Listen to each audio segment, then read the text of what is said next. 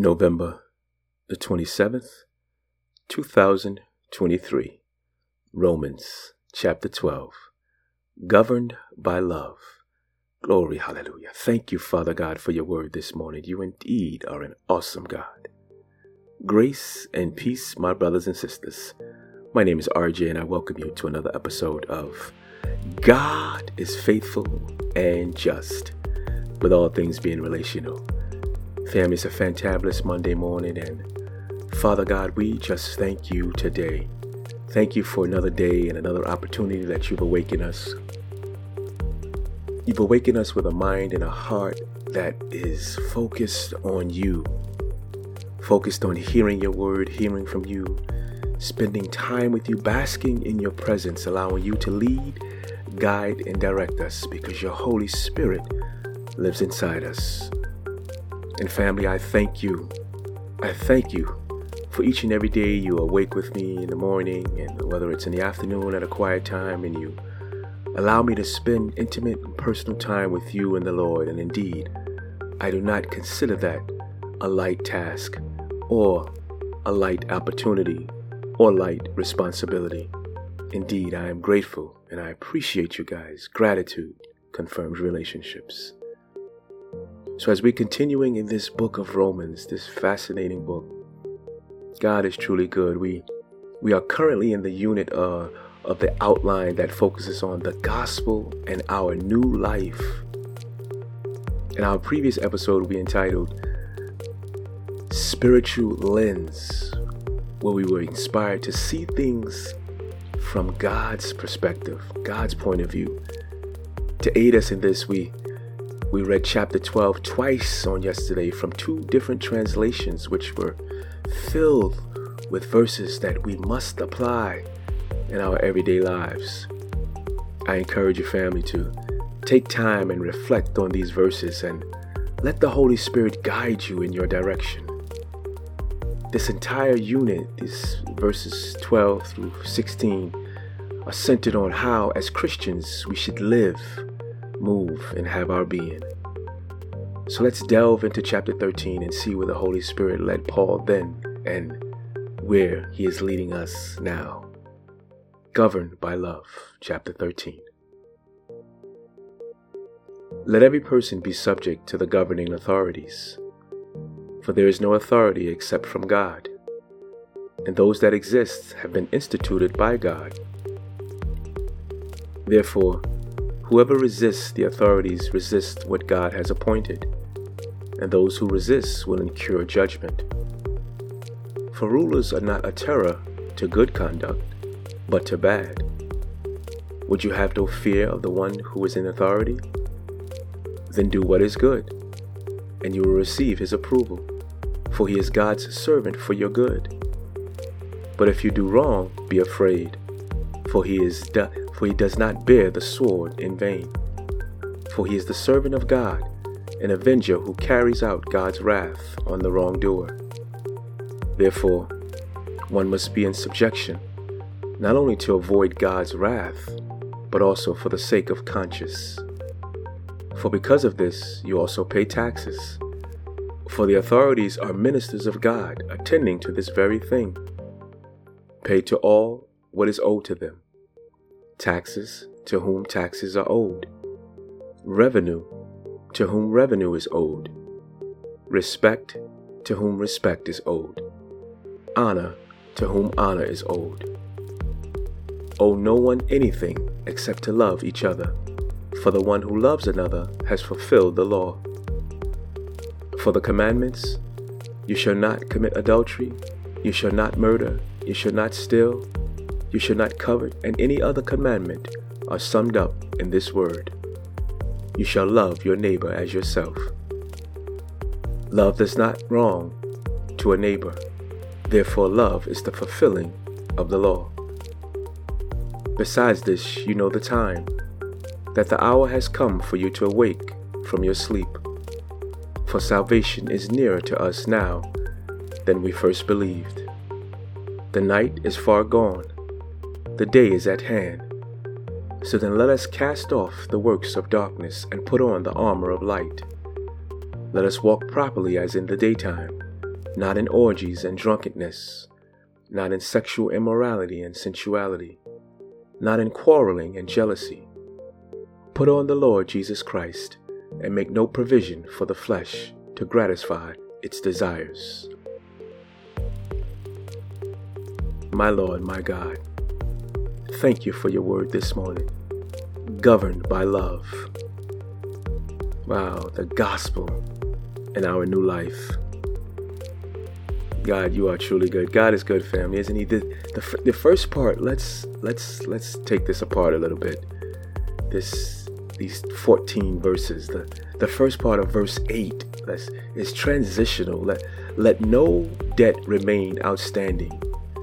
This repeats an important implication drawn from the need for Christians to submit to secular rulers and is the basis for Paul's reminder that Christians owe one debt that can never be repaid: the continuing debt to love one another.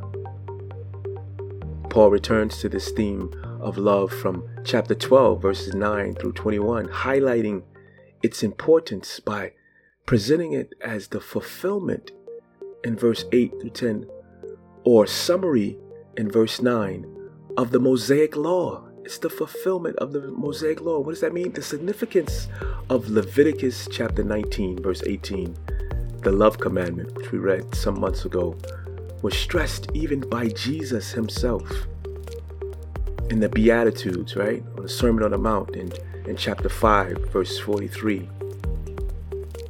Even in chapter 19, verse 19, also in the Gospel according to Mark and the Gospel according to John.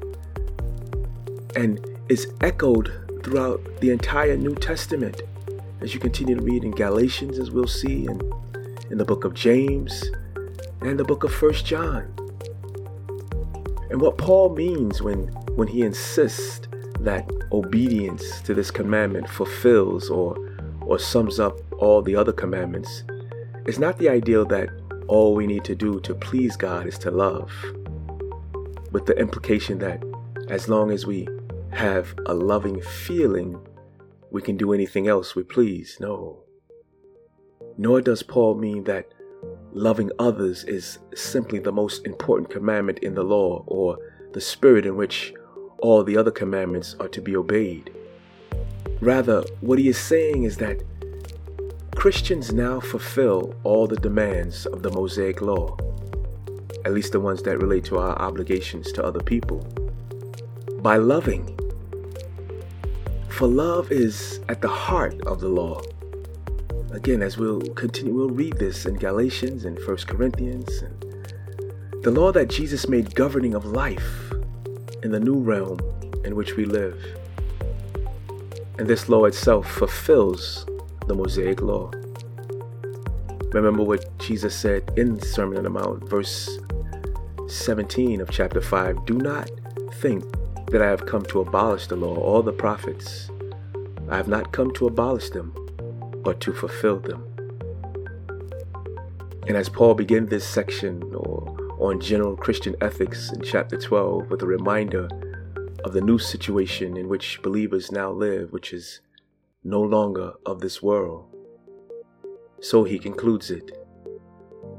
Believers must understand the present time, a time in which we expect ultimately the dawning of the day, as it says in verse 12. That day of the Lord Jesus that will bring our final salvation. As Paul made it clear in chapter 5, verse 9, chapter 5, verse 9 and 10, salvation is a process that is completed only when we are delivered from the outpouring of God's wrath on the last day. And Scripture verifies Scripture when we read Philippians chapter 1, verse 19, chapter 2, verse 12, and 1 Thessalonians chapter 5, verse 9. This day comes progressively nearer as the present age runs its course and casts its light back into the time in which we now live. Hence, his appeal to act as those who live in the daytime, as read in verse 12, and to refrain from those actions that are characteristic of the darkness, that world system in opposition to God. Verse 14 makes the same point in different language. We are to surround ourselves with the Lord Jesus Christ in such a way that all we do is done through Him and for Him. And we are not even to give thought to any of those sinful desires that stem from this fallen and sinful world. Father God, in the precious name of your Son Jesus, as we are governed by love, we equate that with being governed by you. We understand that you do not merely possess the characteristic of love, but you are love in and of itself. As we embrace you, we embrace love. We embrace grace, peace.